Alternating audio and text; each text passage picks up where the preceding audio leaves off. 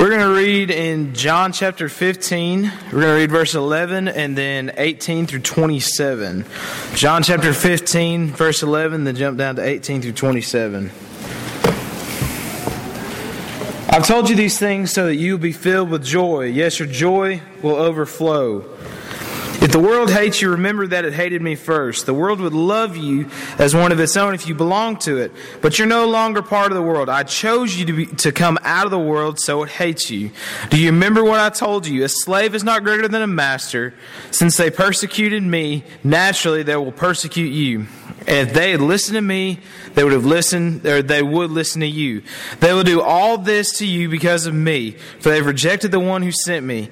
They would not be guilty if I had not come and spoken to them. But now they have no excuse for their sin. Anyone who hates me also hates my Father. And if I hadn't done such miraculous signs among them that no one else could do, they would not be guilty. But as it is, they have seen everything I did, yet they still hate me and my Father. This fulfills what's written in their scriptures. They hated me without cause. But I will send you the Advocate, the Spirit of truth. He will come to you from the Father and will testify all about me. And you must also testify about me because you have been with me from the beginning of my ministry. Thank you, Michael. Good morning, church. It's great to see each and every one of you here this morning. Hold your Bibles there in John chapter 15 and 16, and we'll meet there in just a few minutes. I want to encourage everyone to be thinking about something that we will be doing next Monday evening. This is November the 12th. Last year, about this time, we began by doing a Thanksgiving meal for the men at the Adult and Teen Challenge here in Savannah. And this year we're going to do that again here in November, and we're hoping to invite some of the families of these men to attend. And so we need your help. Number one, we want you to know that you all are invited that evening. We're going to meet in the ministry building because we hope to have a big crowd. And so if you can be here, we want you to plan to be here that evening. That's next Monday, November the 12th. Also, Miss Carol and Miss Diane need your help with the meal. So if you can help with that, please sign the list in the foyer. Also, see them for details, either today or this week. Miss Ann Burgess is going to be in charge of decorating that evening. And so if you would like to help her, you're asked to see her to help with decorating. Greg Cochran will be in charge of preparing a lot of the turkey and things like that. And so he needs your help. And so if you can help Greg with that, please see Greg as well. As we mentioned, this is a year since we've started these once-a-month meals, and so we want to encourage you to be a part of this as we encourage these men in their journey, and also plant a seed to them and encourage them, and hopefully plant a seed that they may come and be with us someday if they can. Also to encourage their families as they will be here too. Not sure how many will be able to come, but we want you to be here. This is a big deal and a big opportunity for us to influence these men and these families. And so if you can be here on the 12th, that will be great. If you can help Miss Carol and Miss Diane, please see them. Sign the list in the foyer. If you can help decorate, see Miss Ann Burgess. If you can help with the turkey, see Greg Cochran. And be praying about this opportunity as well. It's always good when we have the opportunity to work together and serve together. And this is just one of the many opportunities that we continually have, and there will be others coming up. But I want you to be thinking about next Monday, November the 12th. There's a lot of stuff here in chapter 16, and we do not have time to deal with all those things, but there's some interesting things that come out that I want us to think about. You know, I really appreciate the opportunity that we have to study Scripture in our Bible classes. And this morning we had a great discussion in our class, and I hope that you did as well. But the interesting thing that all these discussions and all the lessons that we have, they're meant to draw us to Jesus. They're meant to challenge us in our walk with Him. And they're meant to challenge us to look beyond today for our future. And that's really what Jesus is trying to do here with His disciples. As we've looked at the last few chapters in the book of John, and as He's been in that upper room, and as He's entered this conversation with these disciples, it's a similar challenge that He's trying to get them to realize, look beyond today. Have you ever had your joy just seemingly ripped away? You know how that feels, don't you? Well, it seems that this is kind of what Jesus is preparing His disciples for in John chapter 16. And He's trying to get them to see beyond the sorrow and the things that they will be going through. I mean, you think about the roller coaster of emotions.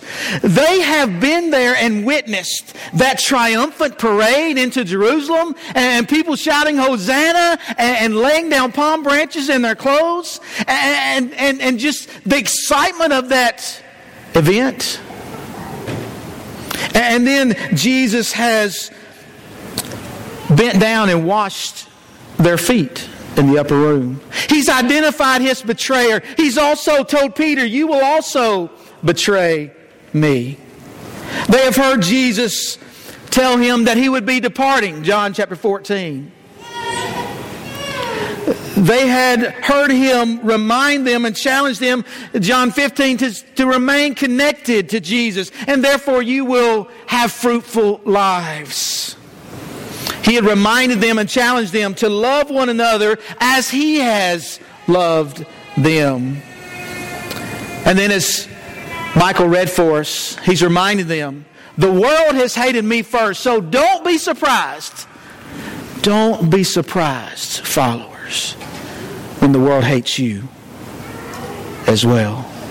And then in chapter 16, he's going to, the end of chapter 15 and the beginning of chapter 16, he's going to tell them about the coming helper. He's going to tell them about sorrow that they would have. And so he's trying through John chapter 16 to get them to see where true joy is found. And that's first found, he says, listen, I'm going to depart, but I'm not going to leave you alone because I'm sending the helper, the Holy Spirit, for you. And so take joy in that. I'm not going to leave you alone. Take joy in that you will have help. What is joy? Well, one source I found, I want you to notice what the Bible says. It says joy found in the Old Testament there's a general usage of the term applying to the state of the mind in a pleasurable experience. The particular usage, however, is a religious emotion, this source says.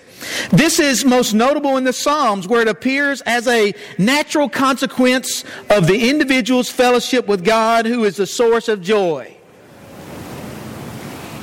In the New Testament, it's richer. A richer description of joy. The mighty redemptive work of God, especially the coming of His Son and the resurrection of Christ, were causes of joy. Joy in the New Testament, these were causes of joy. Joy in the New Testament is not merely an emotion, like is described in the Old Testament, but a characteristic of the Christian life. It is a fruit produced of the inner working of the Holy Spirit, Paul talks about in Galatians chapter 5 and verse 22. Being a dynamic rather than static. It is not affected by circumstances, however adverse and painful. In fact, joy may be the outcome of suffering of Christ's sake. And that's what he's trying to get his disciples to understand. That it's not about the circumstances. It's not about going from the parade, going to the depths of sorrow. There's something greater. All of us want joy, right? But joy is different from happiness. You see, someone said happiness is what happens around you as a part of your circumstances. And joy is what happens deep inside your soul and your spirit. So biblical joy, as Strong's calls it, a calm delight or gladness. That is more than an emotion. It's a characteristic of the Christian life. Paul says in Galatians 5, that comes from our surrender to Jesus Christ and our walk in the Spirit, and therefore is fulfilled in not just the immediate, but knowing that we will be with Christ again. And so Jesus begins this discord, telling them about joy. And he tells them about this coming helper, the Spirit. And he says, I'm not going to leave you alone. I'm going to send you this helper. And it's to your advantage, he would say, that I depart, so that I can send the helper, the Holy Spirit. He was preparing them and letting them know that they should have joy in this coming helper.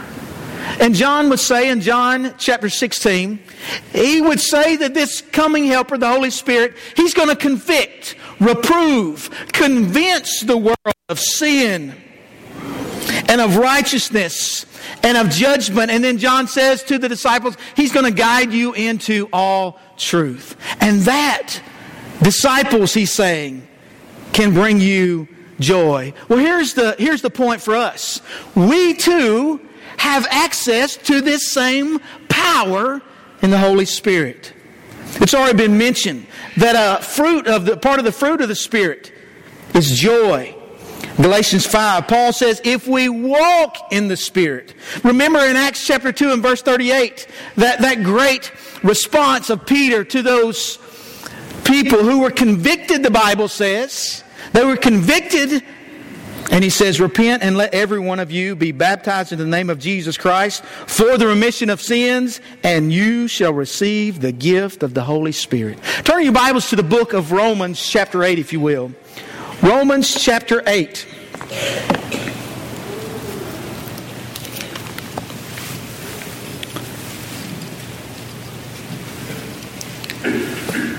Notice what the Bible says about the Spirit. Therefore, there is now no condemnation to those who are in Christ Jesus, who do not walk according to the flesh, but according to the Spirit. Sounds a lot like Galatians chapter 5. For the law of the Spirit of life in Christ Jesus has made me free from the law of sin and death. For what the law could not do, in that it was weak through the flesh, God did by sending His own Son in the likeness of sinful flesh. On account of sin, He condemned sin in the flesh, that the righteous requirement of the law might be fulfilled in us, who do not walk according to the flesh, but according to the Spirit. Verse 5. For those who live according to the flesh set their minds on things of the flesh. But those who live according to the Spirit, the things of the Spirit. For to be carnally, that's worldly minded, is death. But to be spiritually minded is life and peace. Look at verse 9. But you are not flesh, but in the Spirit, if indeed the Spirit of God dwells in you. Now, if anyone does not have the Spirit of Christ, he is not his. And Christ is in you. And if Christ is in you, the body is dead because of sin. But the Spirit is life because of righteousness. But if the Spirit of Him who raised Jesus from the dead dwells in you, He who raised Christ from the dead will also give life to your mortal bodies through His Spirit who dwells in you. Therefore, brethren, we are debtors, not to the flesh, to live according to the flesh. For if you live according to the flesh, you will die. But if by the Spirit you put to death the deeds of the body, you will live. For as many as are led by the Spirit of God, these are sons of God. For you did not receive the spirit of bondage again to fear, but you received the Spirit of adoption, by whom we cry out, Abba, Father. The Spirit Himself bears witness with our spirit that we are children of God. And if children, then heirs, and heirs of God and joint heirs with Christ, if indeed we suffer with Him, that we may also be glorified together. So Paul reminds us in the church, as Christians, we have that helper, the Spirit of God. We have the same power, access to that power to us. And that should bring us joy. And we don't have to get carried away in all the crazy things that people want to say about the Spirit. But this is power from God. And we have access to that. And Jesus says, listen, I'm not going to leave you alone. Because He's about to tell them, you're going to be sorrowful because I'm leaving. But I'm not leaving you alone. I'm not leaving you alone. Paul says in 1 Corinthians chapter 3, verses 16 and 17, do you not know that you are the temple of God, and that the Spirit of God dwells in you? If anyone defiles the temple of God, God will destroy him. For the temple of God is holy, which temple you are. That's Christians and the church. 1 Corinthians chapter 6 and verse 11. And such were some of you, but you were washed, but you were sanctified, but you were justified in the name of the Lord Jesus and by the Spirit of our God. Verse 19 of 1 Corinthians 6. Or do you not know that your body is the temple of the Holy Spirit who is in you, whom you have from God, and you are not your own? So we too have access to Father God and to this power from Father God through Jesus Christ, through our surrender and our obedience to Jesus Christ and our walk in the Spirit. And that will help us to receive joy in the midst of pain and suffering. But I want you to know, Jesus doesn't just stop there. Look at verses 16 and following in 1 John, or John chapter 16. He tells his disciples, a little while and you will not see me. And again, a little while you will see me, because I go to the Father. Then some of the disciples said among themselves, what is this that he says to us? A little while and you will not see me. And again, a little while and you will see me. And because I go to the Father, they said, therefore, what is this that he says, a little while? We do not know what he is saying. Now Jesus knew that they desired to ask him, and he said to them, are you inquiring among yourselves about what I said? A little while and you will not see me, and again a little while and you will see me. Most assuredly I say to you, that you will weep and lament. That's sorrow. That's the sorrow that's coming. But the world will rejoice, and you will be sorrowful, but your sorrow will be turned into joy. A woman, when she is in labor, has sorrow because her hour has come. But as soon as she has given birth to the child, she no longer remembers the anguish for her joy that a human being has been born into the world. Therefore, you now have sorrow, but I will see you again, and your heart will rejoice, and your joy no one will take from you. Jesus says, your sorrow will be transformed, turned into joy. Isaiah 53 and verse 3 says of Jesus, he was despised and rejected by men, a man of sorrows. Anybody understand what sorrow is? Jesus understands. And familiar with suffering. But over in Hebrews chapter 12 and verse 2, the Bible describes him as one who for the joy set before him endured the cross. The cross transformed sorrow into joy for Jesus. And it would for the disciples. And it does for you and I. Romans chapter 12 and verse 2, Paul says, and do not be conformed to this world, but be transformed by the renewing of your mind, that you may prove what is that good and acceptable and perfect will of God. Transformed means changed. And Jesus wants his disciples to remember that yes, you will have sorrow,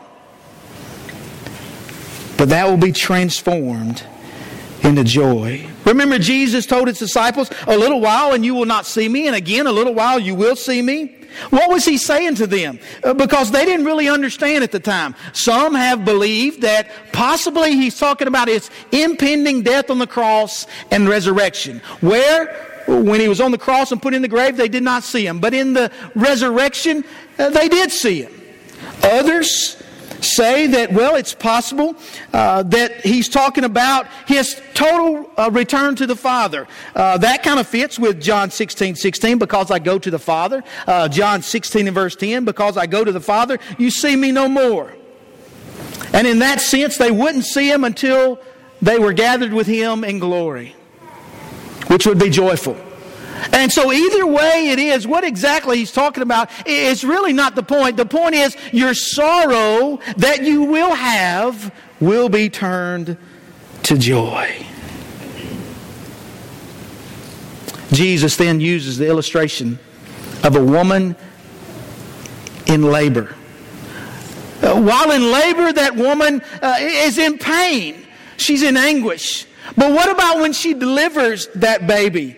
Jesus said, she says this, no longer she remembers the anguish, but joy that a human being has been born into the world.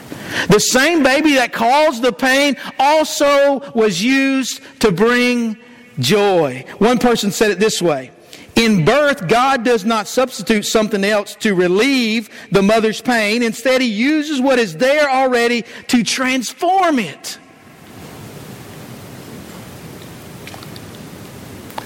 And He's wanting to do the same for the disciples. Someone else said, God takes seemingly impossible situations and transforms trial into triumph and sorrow into joy. And in chapter 16 and verse 22 he says, therefore you now have sorrow, but I will see you again and your heart will rejoice. And your joy no one will take from you. So what trial are you going through today? Because you see, here's the promise. The promise is not that the trial or the sorrow of that trial is going to be taken away.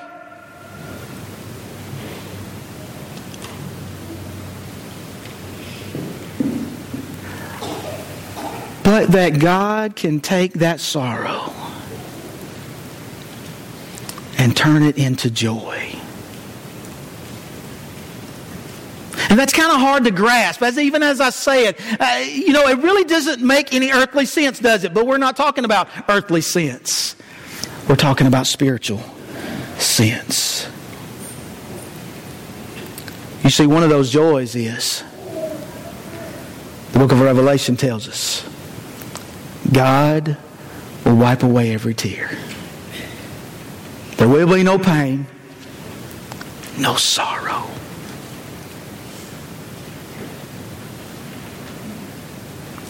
And folks, that can bring us joy.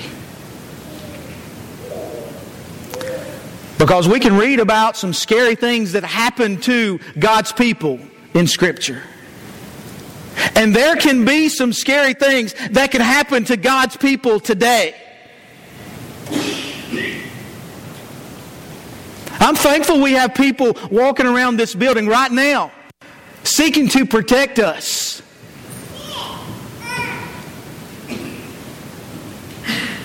But you see, the reality is, bad things can happen in this world. Bad things will happen in this world.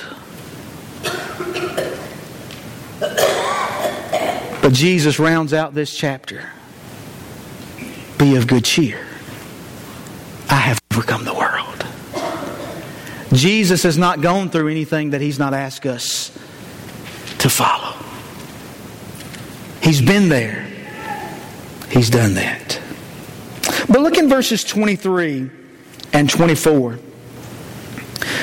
Jesus says, and in that day you will ask me nothing. Most assuredly I say to you, whatever you ask the Father in my name, He will give you. Until now you have asked nothing in my name. Ask and you will receive, that your joy may be full.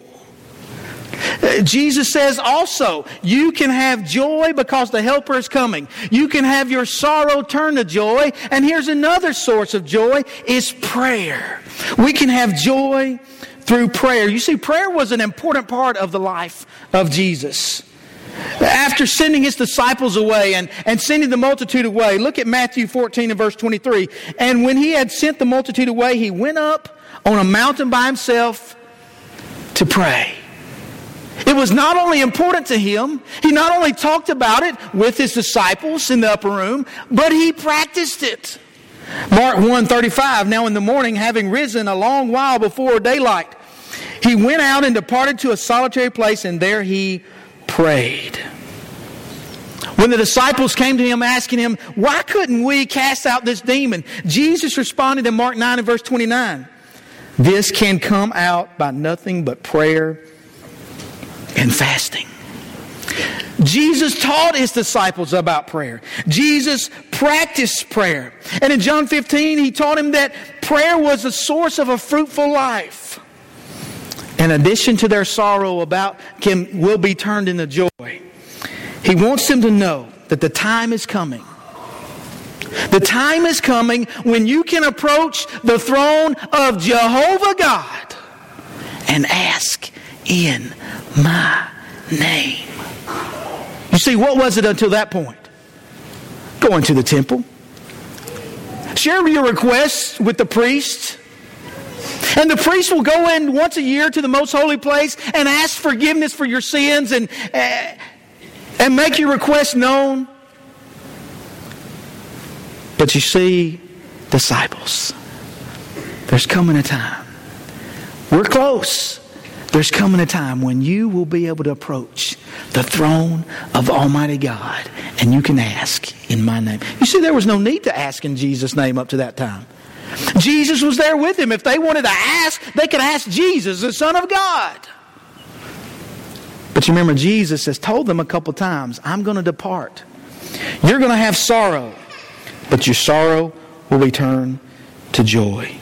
You see, He reminded them, it's to your advantage that I go, because when I go, John 14, that's preparing a place for you. When I go, then I can send the Helper. And when I go,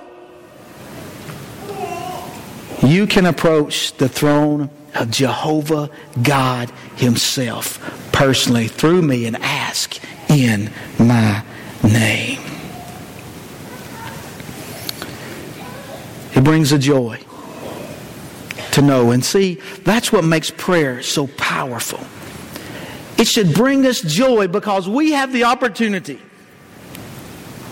anytime and anywhere through Jesus Christ and through our walk in the Spirit to approach the throne of Almighty God. Jehovah God, the Creator of the world. And He will hear.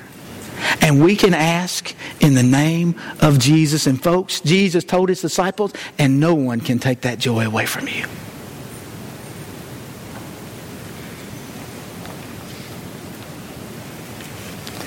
This is one of the things that makes prayer so important. And we have the opportunity to spend time talking with Jehovah through Jesus Christ. Charles Hodge said, we fail in prayer because we misunderstand God in faith. When the sovereignty of God is not stressed, God loses His greatness. The Bible loses its authority. Obedience loses its virtue.